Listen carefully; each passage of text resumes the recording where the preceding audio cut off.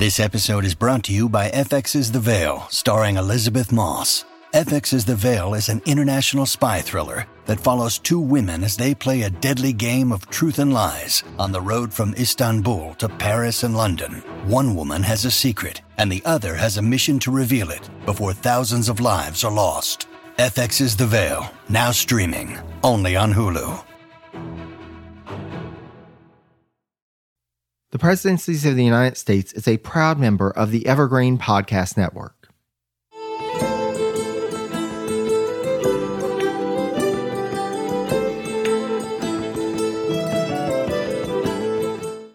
Hello and welcome to the Presidencies of the United States. I'm your host, Jerry Landry.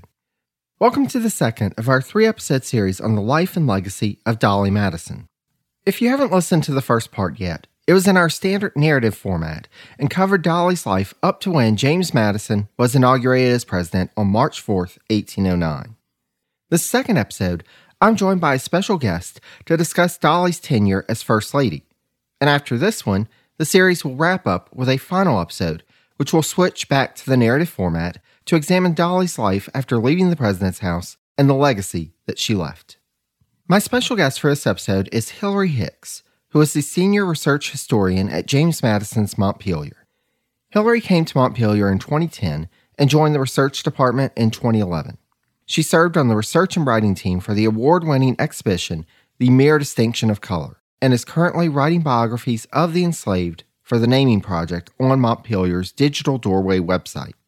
She is also a regular contributor to the website's Digging Deeper blog on a wide variety of Madisonian topics. Hillary serves as a judge in the We the People Student Civics Competition and was a board member of the Orange County Historical Society. Before coming to Montpelier, Hillary served as curator of interpretation at Tryon Palace Historic Sites and Gardens in New Bern, North Carolina, and executive director of the Roswell Foundation in Gloucester, Virginia. She is an alum of the College of William & Mary, where she earned her BA, the Cooperstown Graduate Program in History Museum Studies, where she earned her master's, and the Seminar for Historical Administration. I cannot thank Hillary enough for her time and the insight that she provided on Dolley Madison and her time as First Lady, and I'm so excited to be able to share our conversation with all of you. Thus, without further ado, let's get to our discussion. Alrighty, thank you so much, Hillary, for joining us here on Presidencies. I greatly appreciate your time and the insight that you're going to bring to help our listeners to understand a bit more about Dolley Madison. Well, thanks you for the invitation. Absolutely. And so to get us started, thinking of kind of a broad sense, can you tell us a bit about what a typical day in the life of Dolley Madison during her time as First Lady, what that would have been like? Well, that's an interesting question because Dolley didn't really keep a daily diary, so we don't really know what would be a typical day for her. But part of her routine in the morning was paying calls. That was very much a social etiquette. She would be going to visit different ladies in Washington. If they were not at home, she would leave her calling card for them. They, in turn, would be coming to pay calls on her, leaving their calling cards. She would need to return calls on them. So it was very, the calls themselves really didn't last that long, maybe 15 minutes. But the ritual of making sure that you were reaching out to everybody was very important. And then, of course, a big part of her day also, like would still be the case for First Ladies today, would be planning for dinners and receptions and official entertaining. Absolutely. And our listeners have probably already gotten the hint that that was a big part of the Madison's life in Washington. And so, she would have been, of course, heavily involved in that. And thinking about that for a minute, and as we've seen in our narrative series, Washington is really developing as the nation's capital, really developing a social life. And the Madisons, of course, were a big part of that. So Dolley has been described as a political partner to James leading up to and during his presidency.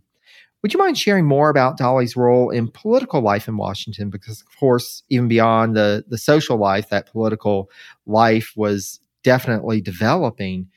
And how Dolley not only supported her husband's political agenda, but maybe even advanced her own agenda. Well, we often speak of Dolly and James Madison as being the original power couple in Washington. And for Dolly, it wasn't so much about supporting his agenda because she wasn't advocating for particular positions or issues. She didn't really have her own agenda per se. But her role was really about helping James connect with people and making personal alliances.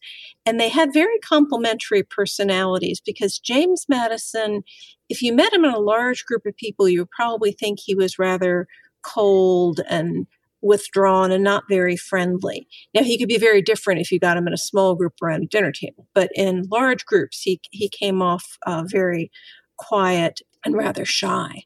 And Dolly, on the other hand, just had a very effervescent personality, very much a people pleaser. And so she was able to help James with those personal connections. For example, once Madison became Secretary of State, the Madisons lived on a house on F Street. And the F Street house became a social center unto itself. I mean, Jefferson was oftentimes just entertaining male friends at the White House, but the F Street house was its own social center. And Dolly really became known for her ability to disarm party rivalries and create an atmosphere where members of either party felt welcome. And there's an interesting observation that was made by Congressman Samuel Latham Mitchell. And this is in the run-up to the election of 1808. And so both Madison and George Clinton were potentially going to be the nominee of their party. And Congressman Mitchell noticed that George Clinton was a widower, and he said that Clinton lives snug at his lodgings and keeps aloof from such captivating exhibitions. The Secretary of State, meaning Madison, has a wife to aid his pretensions. So just that ability to have this social activity going on in his household really gave him an advantage with other congressmen. And the other way in which Dolly was able to aid her husband while she was First Lady came about during entertaining at the White House. And one of her friends referred to Dolly's snuff box as being her magic snuff box because she seemed to be able to use it to forge these alliances. So prior to the War of 1812, Madison needed to reach out in an indirect way to Congressman Henry Clay, who was a war hawk, and Dolly smoothed the way at one of her Wednesday evening drawing room receptions. She knew that both she and Clay used snuff, so she offered him her snuff box, and that served as an overture. Absolutely. And listeners, who have been listening to our narrative series know, we've kind of discussed this in the past, and it's fascinating that you brought up that quote about George Clinton, because of course he certainly wanted to ascend to the presidency in 1808, but really understanding how the role that Dolly and just the fact that she was there and able to help support James and to be able to use the social sphere to advance his political life it's fascinating because it's something that, we think of somewhat in the modern context, but especially in those times, politics were so social and could be social. And so Dolly's role became magnified and really helped in that. And so, we know that some first ladies from the earliest days on up to the modern era have not adjusted well to life in Washington, D.C. and the public role of life in the president's house. Dolly Madison doesn't seem to be one of those folks, but can you speak to Dolly's role in kind of the social life of the nation's capital? We've talked a little bit about that, but really focusing in on that social aspect and whether there were aspects of life as the president's wife that Dolly just didn't really enjoy. Well, I think Dolly really thrived in the social world that was in Washington. And probably her greatest impact on the social life was setting up the Wednesday evening drawing room. And so this started May the 31st of 1809, ran through February 26th of 1817. Dolly was hosting a Wednesday evening event at the president's house nearly every week that the Madisons and Congress were in Washington. So there were recesses, but anytime Madisons in Congress were in Washington, these went on. And this provided a regular entertainment outlet for Washington society, but more importantly, it allowed the president to be accessible to the public and yet still reserve the bulk of his time for other duties. So the format, basically, the guests would come, they would greet James and Dolly, and then they were free to circulate through the 3 downstairs rooms in the White House and help themselves to cake and ice cream and punch and wines that were set out on the table. And there were also waiters passing through the rooms with refreshments on trays. Sometimes there were musicians playing in the background. Other evenings, guests were invited to sing or to play for the company. And people usually showed up in their best attires, commenting to each other or writing home about all the details of gowns and headdresses and jewelry and military or diplomatic uniforms. Sometimes the crowd was a little thin. Most of the time it was very, very crowded, so much so that attendees sometimes referred to the events as squeezes on those crowded nights. And as for what Dolly didn't like about being First Lady, I think the main thing that she disliked was hearing criticism of her husband. That really seems to have bothered her. She received some criticism too, sometimes some really ridiculous criticisms, but she tended to respond in a more cavalier way, at least officially. She responded in a cavalier way. I'm sure it hurt at some level. Absolutely. And it really is fascinating because that seems to be kind of a trend in First Ladies, at least the ones that we've discussed thus far, is there wasn't really that much criticism of Martha Washington, but definitely Abigail Adams came under some criticism. But what really seems to get under their skin is the criticism of their husband and, trying to figure out and having different approaches to how they dealt with that. And I think that's, I imagine that we'll see that going on in the series with other First Ladies as well, but it's definitely understandable. And I think it's more socially acceptable for them to talk back on their husband's behalf and not to try to defend themselves, to be ladylike and rise above it. Absolutely. Well, and it really speaks to, because I know that's something that came up in my research thus far, just all the descriptions that folks would write home about these social gatherings at the president's house, Mrs. Madison's parties and the social events. And just, I love the rich descriptions that we get from those primary sources. When you need mealtime inspiration, it's worth shopping Kroger, where you'll find over 30,000 mouth-watering choices that excite your inner foodie. And no matter what tasty choice you make, you'll enjoy our everyday low prices, plus extra ways to save, like digital coupons worth over $600 each week. You can also save up to $1 off per gallon at the pump with fuel points. More savings and more inspiring flavors make shopping Kroger worth it every time. Kroger, fresh for everyone. Fuel restrictions apply. And so, thinking about this space that she utilized for these social events that brought the political figures of the time together, did Dolly have a distinct vision for the president's house and her role going into the Madison presidency, or did this vision kind of develop over time? That's another good question. And Dolly didn't really leave us much in the way of introspective writings. So we can only infer what her vision was and how it developed.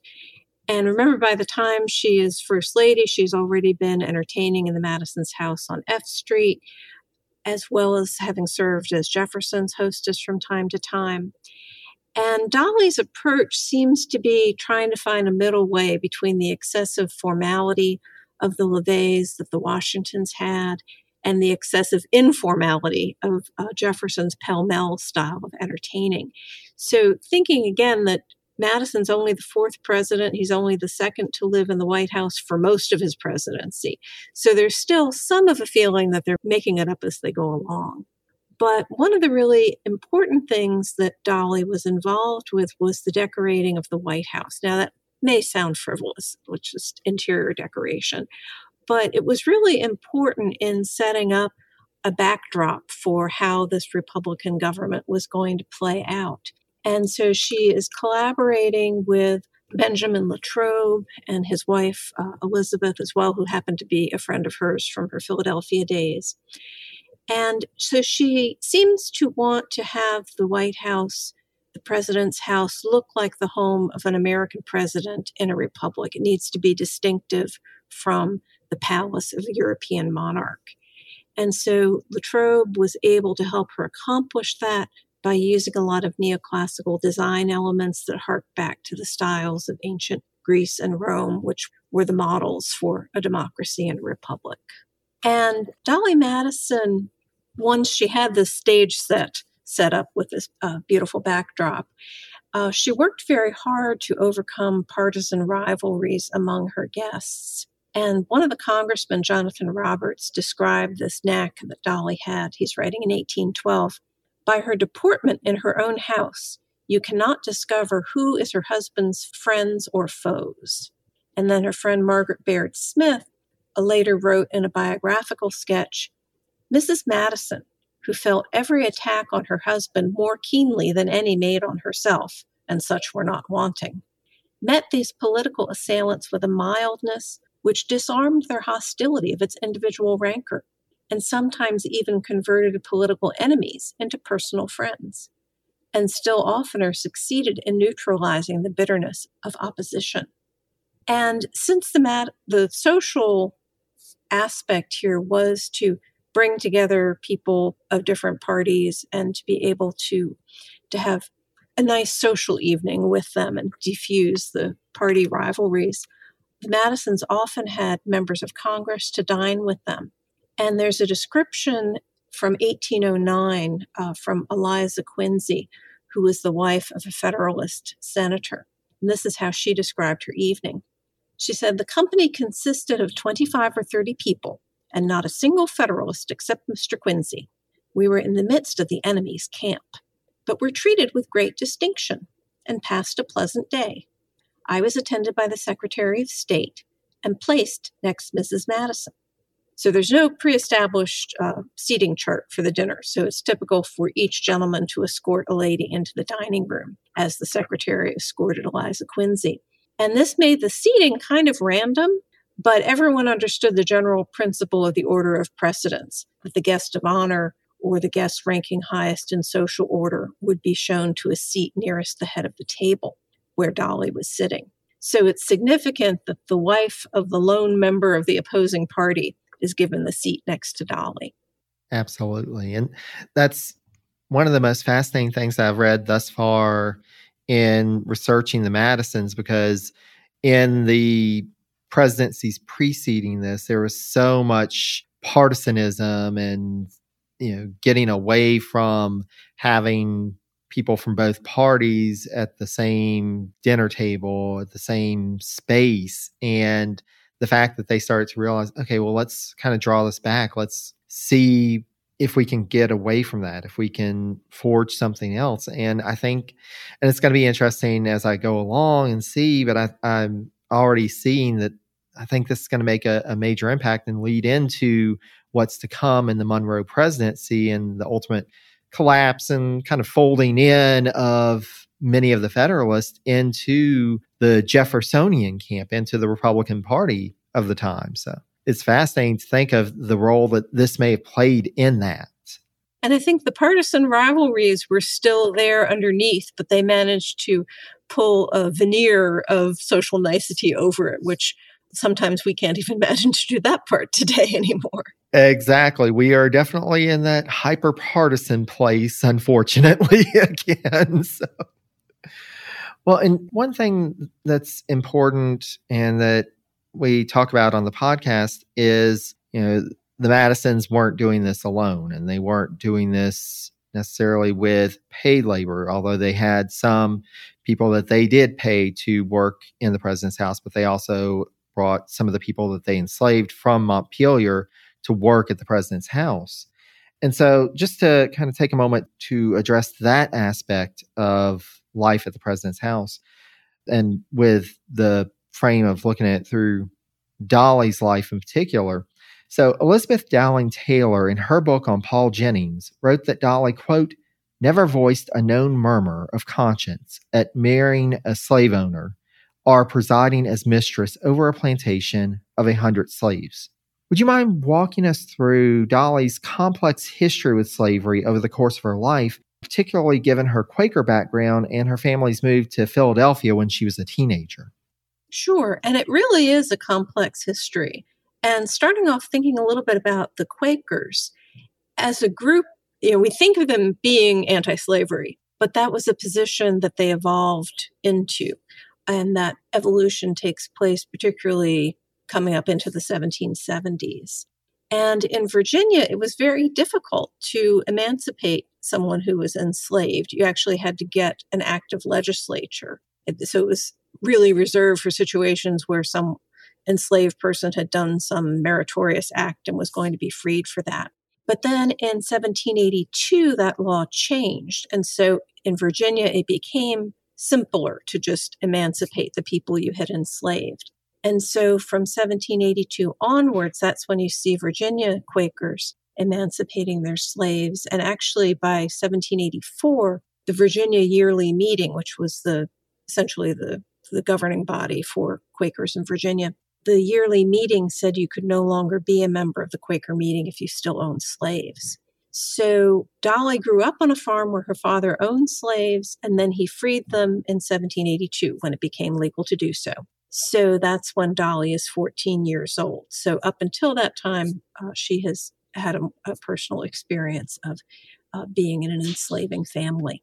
And then her family moves to Philadelphia. Her father goes into business as a starch merchant. He eventually goes bankrupt.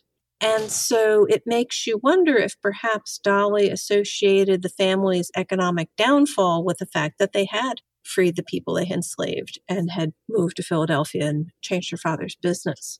And I would say definitely I would agree with Beth Taylor that Dolly doesn't seem to have had any qualms about coming back to Virginia and back to living on a plantation that was operated by enslaved laborers. In a lot of ways, I would say Dolly doesn't seem to have been as deeply invested in Quakerism as her parents were. So just the fact that she married James Madison and he's not a Quaker, she had to know she was going to be read out of meeting for that. And in fact, most of her siblings were actually read out of meeting for different reasons over the years. There was another sister who married a non-Quaker, a brother who joined the military, and Quakers were pacifist. One brother was read out for immorality, and then another sister and brother were read out for reasons that are not entirely clear to us. So I think of Dolly in some ways as being kind of a cafeteria Quaker, where she's picking and choosing from the aspects of Quaker practice and philosophy, what she chooses to hold on to and what she doesn't. And there's an interesting quote from one of those Wednesday drawing room evenings. James Milner writes in 1811 when he goes to the drawing room, "She had heard of my Quaker extraction and observed that neither of us were very faithful representatives of that respectable society." So she still has some aspects of her Quaker beliefs, but she does not seem to have any qualms about slavery. So what was she like as an enslaver? She is on the record saying that she didn't believe in whipping. She wrote to her son at a point in time when he's trying to engage a new overseer for Montpelier. She said, "As to overseers, I'm glad you refused the first two, Burnley and Shackelford. No whipper of Negroes should ever have our people or any others to tyrannize over." So she's against whipping, which doesn't mean that she doesn't believe in punishing enslaved people for things that she sees as infractions. And there's a very interesting letter that she writes to her sister, and this is in 1818. And she's talking about her personal maid, Suki, and she has been upset with Suki. She says, "Suki has made so many depredations on everything in every part of the house that I sent her to Black Meadow last week."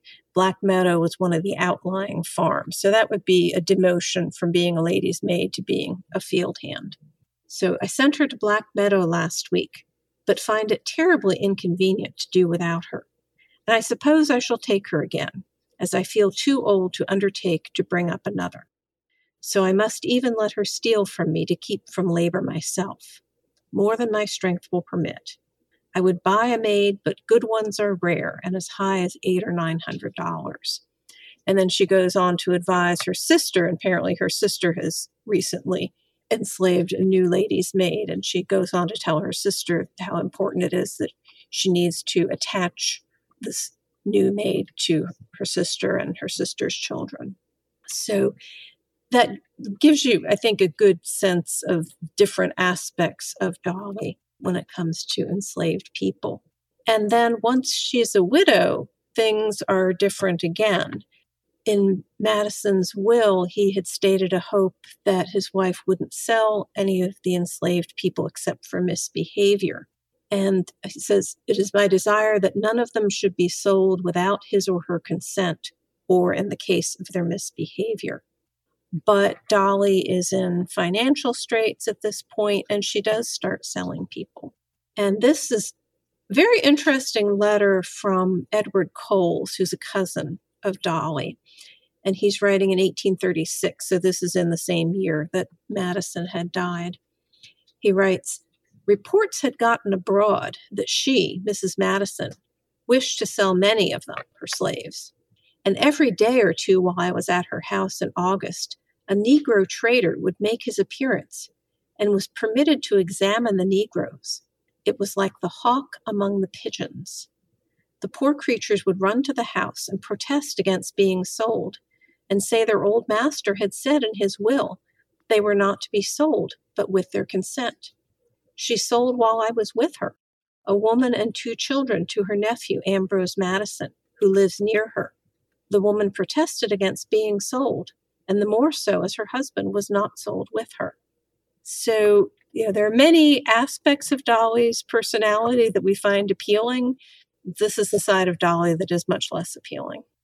Absolutely. And you brought up Edward Coles, and I actually just finished a book that was about him and his journey to Illinois and freeing the people that he enslaved there, but then walking through, what did abolition look like for him and his involvement with the Colonization Society. But I remember that was one part of it that he was so disappointed, that James Madison didn't include because they had talked and he thought that they had reached an agreement that Madison was going to make provisions in his will to emancipate the people that he enslaved at Montpelier. But then with this, it was just even worse that Dolly was starting to sell some of the people that they enslaved, and just the sheer disappointment that he had because he saw them as being these leaders who could point a way forward to get the nation away from slavery and to find a new way forward towards emancipation. And the fact that it was due to these financial and personal matters that they went the other way. Yes. Yeah. And it's, even at that time, that great disappointment, but especially, looking back and with so much, to your point, Hillary, there's so much about Dolly that is just fascinating and those good aspects, but we also have to account for the whole person. That's right. So, and focusing in on that for a minute and Madison's tenure as president, how would Dolly Madison have interacted with the enslaved individuals at the president's house? And what would have been their roles in maintaining the household? Well, it's interesting because the White House ends up being quite a bit different than Montpelier because there are more paid servants. So it's more of a combination of paid servants and enslaved laborers. So we don't know all the people that came with the Madisons up to Washington. And there's probably some back and forth over the time that the Madisons were in Washington. But I would say Dolly probably had more daily interactions with the free employees. So there was Jean Soussat, who was also known as French John. He was described either as the major domo or the maitre d' or the chef. There was another French cook or steward, Henry Doihar, for a while. Another French cook and butler was Michael Kromenacher. So Dolly probably had most of her interactions with them in terms of planning the household routine and menus and so forth. But Dolly still had her own enslaved maid, Suki, that I had mentioned, who probably came with her from Montpelier and actually continued with her until 1848. And then Paul Jennings also came from Montpelier. Later on, he became James Madison's enslaved valet during Madison's retirement. But during the White House years, he was waiting at table.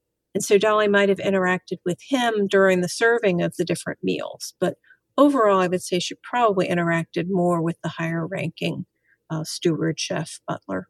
Absolutely. And bringing up Paul Jennings and just that we can get more of a primary account from him in the historical record is just fascinating because he gives such fascinating perspectives from what he saw while working at the White House and then later serving and being enslaved by the Madisons later on in the post-presidency. But he was also involved in one of the more famous stories from Dolly Madison's tenure. So, she's already one of the more well-known first ladies of the early republic. And that's in large part due to the story that she rescued the Lansdowne portrait of George Washington when the British invaded Washington, D.C. But as with any other story like this that is so pervasive in the public consciousness, you have to wonder how much of the tale is true and how much is kind of developed over time. So I know you've done some research on this. So Hillary, would you mind sharing what you found out about the story? Sure. It's really fascinating to try to pull apart the different threads, the different stories that are told. There's multiple versions of the story, and one that we can say right off the top is false, is the idea that Dolly actually cut the portrait out of the frame herself with a carving knife or whatever. And painting experts have examined the portrait, and there's no evidence that the painting was ever cut off its stretcher. But the stretcher was in a decorative outer frame, and the painting and its stretcher had to be taken out of the decorative frame in order to get it out of the building. So there's several different accounts of the portrait rescue. And one is a letter that was written by Dolly to her sister on the day that she evacuated the White House. And that letter seems to have been edited for publication either by Dolly or by Margaret Barrett Smith, who published it as part of her biography of Dolly. So only Dolly's copy survives, not the original letter. But the key part that she says about the painting, she writes, "Our kind friend, Mr. Carroll, has come to hasten my departure and is in a very bad humor with me because I insist on waiting until the large picture of General Washington is secured, and it requires to be unscrewed from the wall. This process was found too tedious for these perilous moments. I have ordered the frame to be broken and the canvas taken out. It is done, and the precious portrait placed in the hands of 2 gentlemen of New York for safekeeping. And now, dear sister, I must leave this house." So she sets up the basics of the story there. And then in Paul Jennings' reminiscence, which you referred to a little bit ago, he also tells the story. And he says, "It has often been stated in print that when Mrs. Madison escaped from the White House, she cut out from the frame the large portrait of Washington, now in one of the parlors there, and carried it off. This is totally false. She had no time for doing it. It would have required a ladder to get it down. All she carried off was the silver in her reticule, as the British were thought to be but a few squares off, and were expected every moment. John Sucet, a Frenchman, then doorkeeper and still living, McGraw, the president's gardener, took it down and sent it off on a wagon, with some large silver urns and other such valuables as could hastily be got hold of."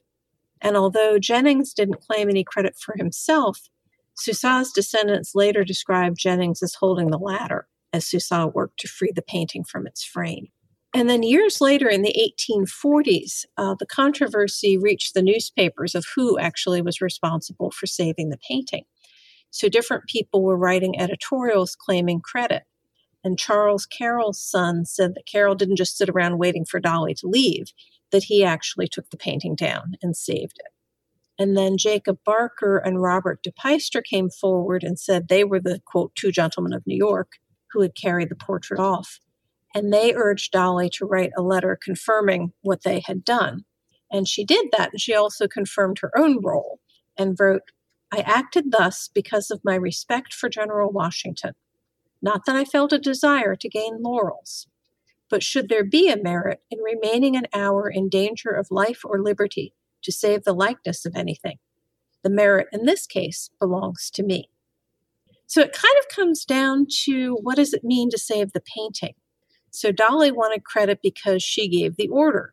And that does mean something. She could have easily directed the staff to give up on the painting or even to save her personal belongings. And Paul Jennings wanted to credit the people who actually did the physical work. So he was crediting the doorkeeper and the gardener. And Barker and DePeyster wanted the credit because they carried the painting to safety. So it's kind of funny. One of the other things that was saved that day were the draperies. The Latrobe had designed these big, expensive draperies. And nobody really cared who saved the draperies, but everybody wanted to be able to say they had been part of this moment that in retrospect seemed very iconic and patriotic, the saving of the Washington portrait. You have to wonder if the draperies had pictures of George Washington all over them, if they may have claimed a little more credit for that. Maybe so.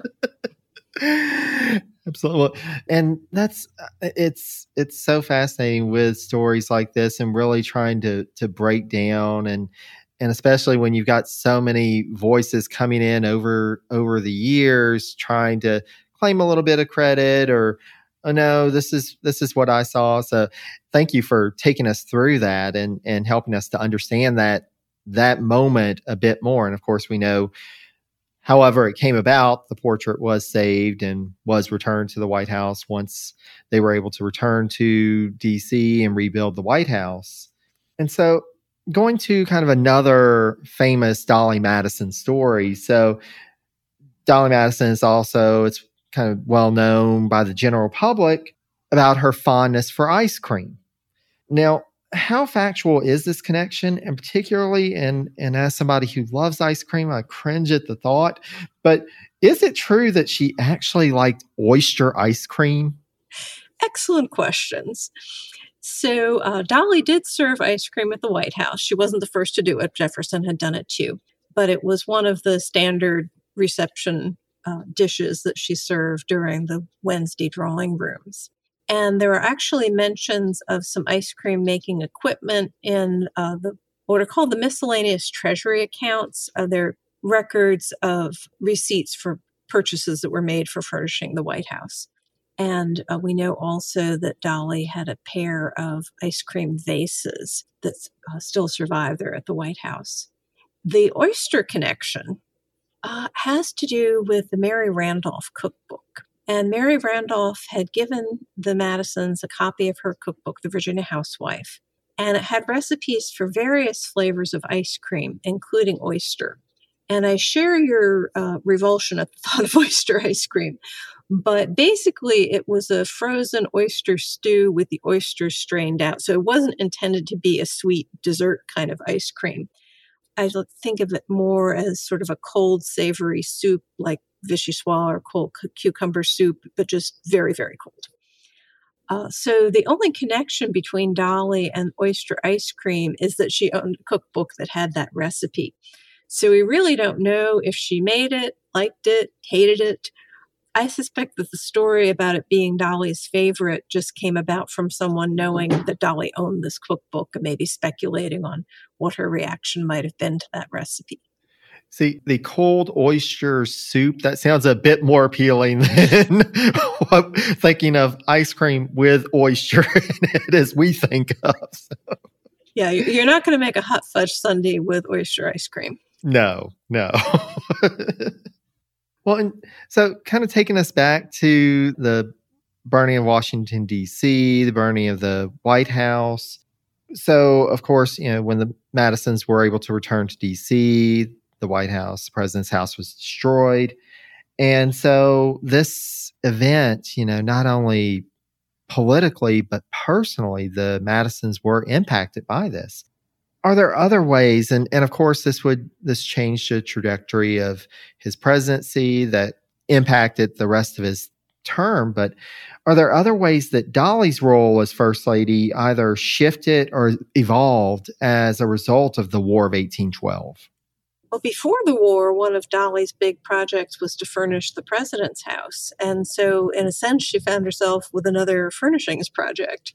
So initially, after the White House burned, James and Dolley lived at the Octagon, which was rented quarters and presumably was already furnished. And then they rented a townhouse in a cluster that was called the Seven Buildings. And so it was a redecoration project on a more modest scale. And then she did resume the Wednesday evening drawing room events in the fall of 1814, so really just a few months after the White House burned. And even though some people looked on the drawing rooms as kind of frivolous, it probably did help reestablish a sense of normalcy in the capital city, especially since there was some question as to whether the Capitol would be moved back to Philadelphia, since the White House and the Capitol had to be rebuilt anyway. And then another thing that happens in this post-war of 1812 period is that Dolley becomes interested in the plight of orphans in Washington City.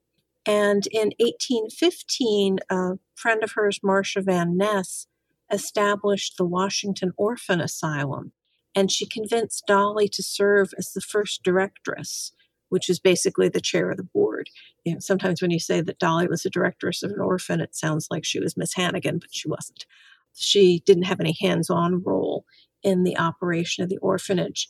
So this was really something fairly new and significant, the idea of a group of women banding together and forming an organization to solve a problem that they saw in society. And Dolley contributed money to the cause, and she also wrote out a petition to Congress to incorporate the organization. We don't know if she composed it, but Dolley had such distinctive handwriting. She has this sort of flat-bottomed handwriting. It looks like maybe she is using a piece of lined paper under her paper. So the fact that her handwriting was so distinct, and they made sure that it was her handwriting that appeared to Congress, the other ladies were probably hoping that would help along the cause. As it turned out, Congress didn't incorporate the orphan asylum at that point. It didn't happen until much later in its history. But that's just an interesting aspect during Dolley's tenure as First Lady, because that is a little bit closer to the idea of having a cause, which has become more important for modern First Ladies. Absolutely. And I was just thinking of that really is such a key aspect of the 20th and 21st century idea of the First Lady, this having a distinctive cause. And the fact that you have Dolley Madison this early on in the early Republic being the first in that respect it's really fascinating.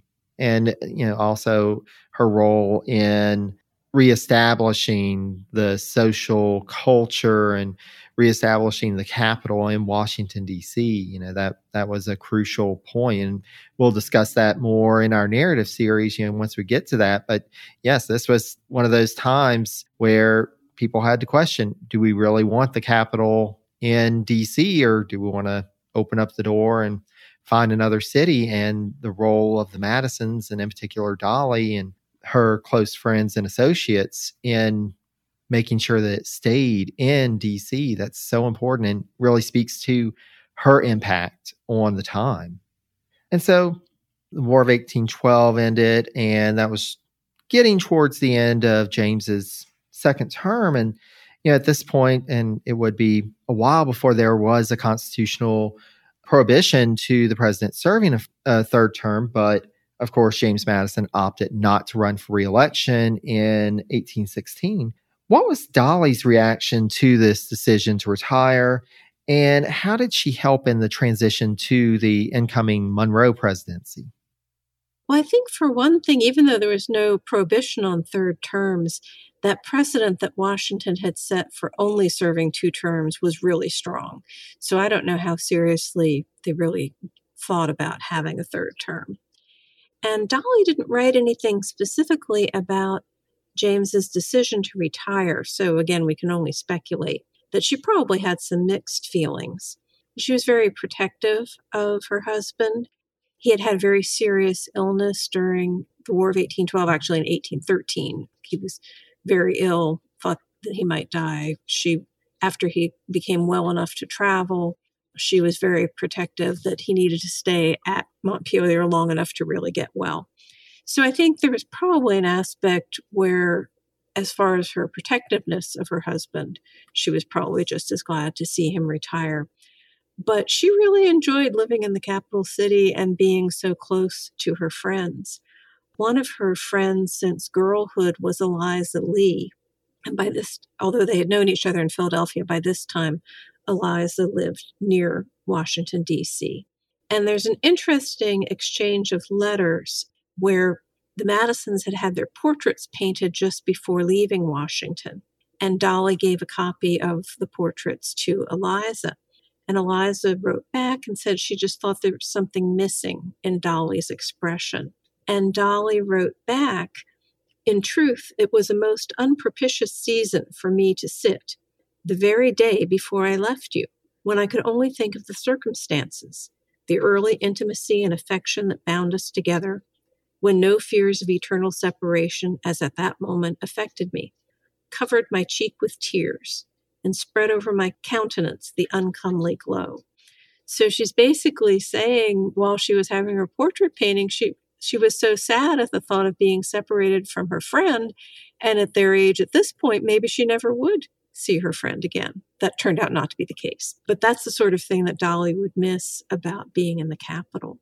And as far as transitioning to Elizabeth Monroe, I should mention that Elizabeth Monroe was a friend of Dolly's. The First Lady role was not so formalized as it is today. So there was no office or staff. So there wasn't really a transition period in that way. And Elizabeth Monroe was used to being the wife of a diplomat and the wife of a cabinet secretary. So she knew what she was doing. She would do things her own way. I don't think Dolly was too concerned about that.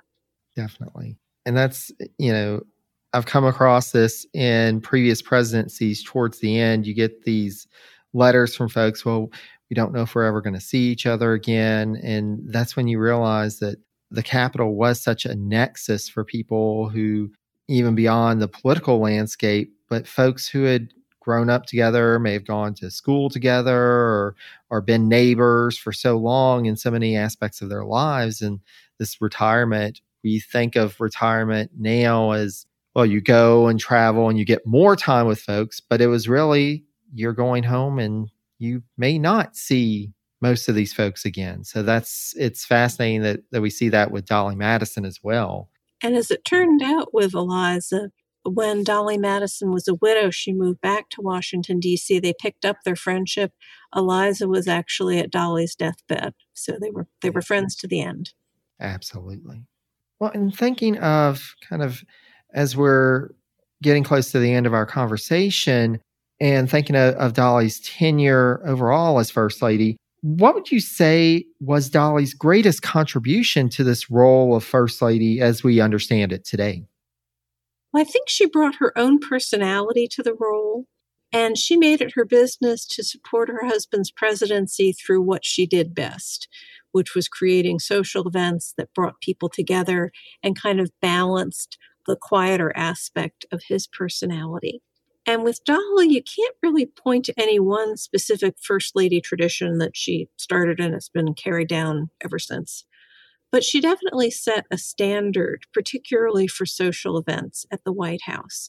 And for years afterwards, Washington insiders compared other White House receptions to the ones that Dolly had hosted. And they rarely came up to the standard that Dolly set, according to her friends. Well, and you mentioned that personality that she brought to the role and that she brought to social life in D.C. at the time. What one aspect of Dolly's life or personality do you think is most distinctive or most important for folks to understand? What fascinates me about Dolly is that there was more to her than her public persona. She wasn't just a party girl. She did her entertaining in a purposeful and political way. She embraced being seen as a gracious hostess, very happy and lighthearted. But when you read her letters to her family and close friends, you see that she had a lot more depth. One of the things that struck me when I first started reading her letters was how much she worried. She worried about her husband, her son, her brother, her sisters. And when you look at the losses she experienced early in her life, particularly losing her first husband and their baby, maybe it just left her with an awareness that life can change very quickly. And a lot of bad things sometimes can happen in the time it took to write a letter and receive a reply. And finally, there's also a real contrast between the sides of Dolly that her family and friends knew and the sides of Dolly that the enslaved community knew. And as much as she could be a delightful friend, she was also an enslaver who sold people for her own economic ends. So she's not one or the other. She's both. And I think that's both challenging and fascinating for us to wrestle with. Absolutely. And that's something that I have tried to do with this podcast, to really get to a greater understanding. You know, we have so many figures that are held up, or the marble statues, but once you understand the not so admirable aspects of their life, their personality, as well as those things that we revere them for, they become richer, because we all have our faults. We all have things that aren't necessarily great about us, but they're also a part of us and they make us human. I think reintroducing those human elements, it helps us to be able to relate to them better and to be able to really take from history an understanding and a connection that hopefully will help us as we move forward to be more informed about where we've been and where we can go. And so finally, Hillary, we've been talking about Dolly Madison so much, but I wanted to turn the light on you for just a minute and ask if you would mind sharing a bit about your role at James Madison's Montpelier and some of your research interests. Sure. Well, I'm the senior research historian, and the way I explain my job is that I look stuff up for people who ask me questions. And so my job is really to be a resource for staff members, for authors or researchers outside of Montpelier, and even the general public. So I field questions about a wide variety of topics, which is one of the things I enjoy about my job. I never really know what I'm going to be looking up next. Sometimes I'm asked to verify Madison quotes, because there are a lot of Madison quotes floating around the internet that, oddly enough, are not correct. Imagine that. Imagine that on the internet. One of my big projects right now is the naming project, and that is on our Montpelier Digital Doorway website. And we've listed the 300 names that we know of people who were enslaved at Montpelier from the time that James Madison's grandfather owned the property up until the time that Dolly sold the property. And so I'm in the process of writing biographies for each of them. In some cases, they're very short biographies because some people's names only show up in one or two documents. But then there are other people whose stories are better documented. For example, I'm working now on the biography for Dolly's maid, Suki. And that's been quite fascinating because we actually do know her last name. Her full name was Susanna Stewart. And so it makes it easier to trace her after the time that she was with Dolly. And then other research interests that I've had for a number of years, I've been researching plantation operations at Montpelier. So agriculture, livestock, textile production, foodways, the extent to which the Madisons were self-sufficient on the property or market dependent. I write a lot of blog posts on different topics. So if it's about Montpelier, I either have researched it or I might be researching it next week. Well, and I've actually been following the naming project whenever the new biographies come out, and it's such important work to bring back into the historical narrative these individuals that, you know, what little we may be able to, because it's all dependent on what records were kept and what records still exist. And I know that can be challenging, but it's also such important work. And with that and everything else that you do, thank you so much. We need that in the world. We need these individuals' stories to be brought back again and to make sure that we understand that they were part of the narrative and part of the history as well. So that is such powerful work. So thank you for that. Thank you for all that you do. Oh, thank you. And I look forward to hopefully getting back to Montpelier again. It's been quite a number of years since I visited, but now that we're getting into a better place with COVID and things are starting to open up more, that was one of the things on my bucket list of the post-COVID world, was to be able to return to the Charlottesville area and revisit. Montpelier was definitely one on my list. So definitely looking forward to that. But thank you so much for your time today. Thank you so much for all that all of you at James Madison's Montpelier do and helping us to understand that plantation and all the people who lived on it, worked on it, and what that history means for us. So thank you so much. You're very welcome, and thank you for having me. Special thanks again to Hillary Hicks, the Senior Research Historian at James Madison's Montpelier, for sharing her time and knowledge with us in order to help us gain a greater understanding of this key figure in the presidential history of the early republic. To learn more about the work of Hillary and her colleagues at James Madison's Montpelier, just go to montpelier.org. I also have a link on the page for this episode on my website, which is Presidency's Podcast. That's all one word.com. Thanks also to Christian of Your Podcast Pal for his audio editing work on this episode. If you'd like to enlist Christian services for editing your podcast or audio project, check out his website at yourpodcastpal, all one word.com. If you'd like to reach out to me with any questions or comments, please feel free to email at presidenciespodcast, again, all one word, @gmail.com. You can also follow and communicate with me on social media. I can be found on Facebook at Presidencies, on Twitter at Presidencies89, and on Instagram at Presidencies Podcast. You guessed it, all one word. Thanks so much for listening, and I hope you'll join me next time when we conclude this mini-series on Dolly Madison. Until then, stay safe and healthy, be kind to one another, and take care, dear friends.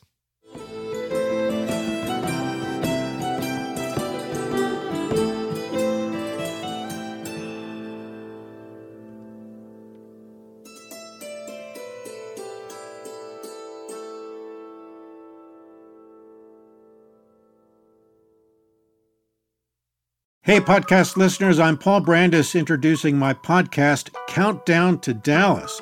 It's a fascinating, in-depth look at the seemingly unconnected events that led to the assassination of President John F. Kennedy. It's based on my book of the same title. In that book and in this podcast, I go all the way back to 1939, when Lee Harvey Oswald was born into a troubled and dysfunctional family. I'll follow his transient and often violent teenage years and young adulthood, painting a fuller picture of the man who would later become Kennedy's killer.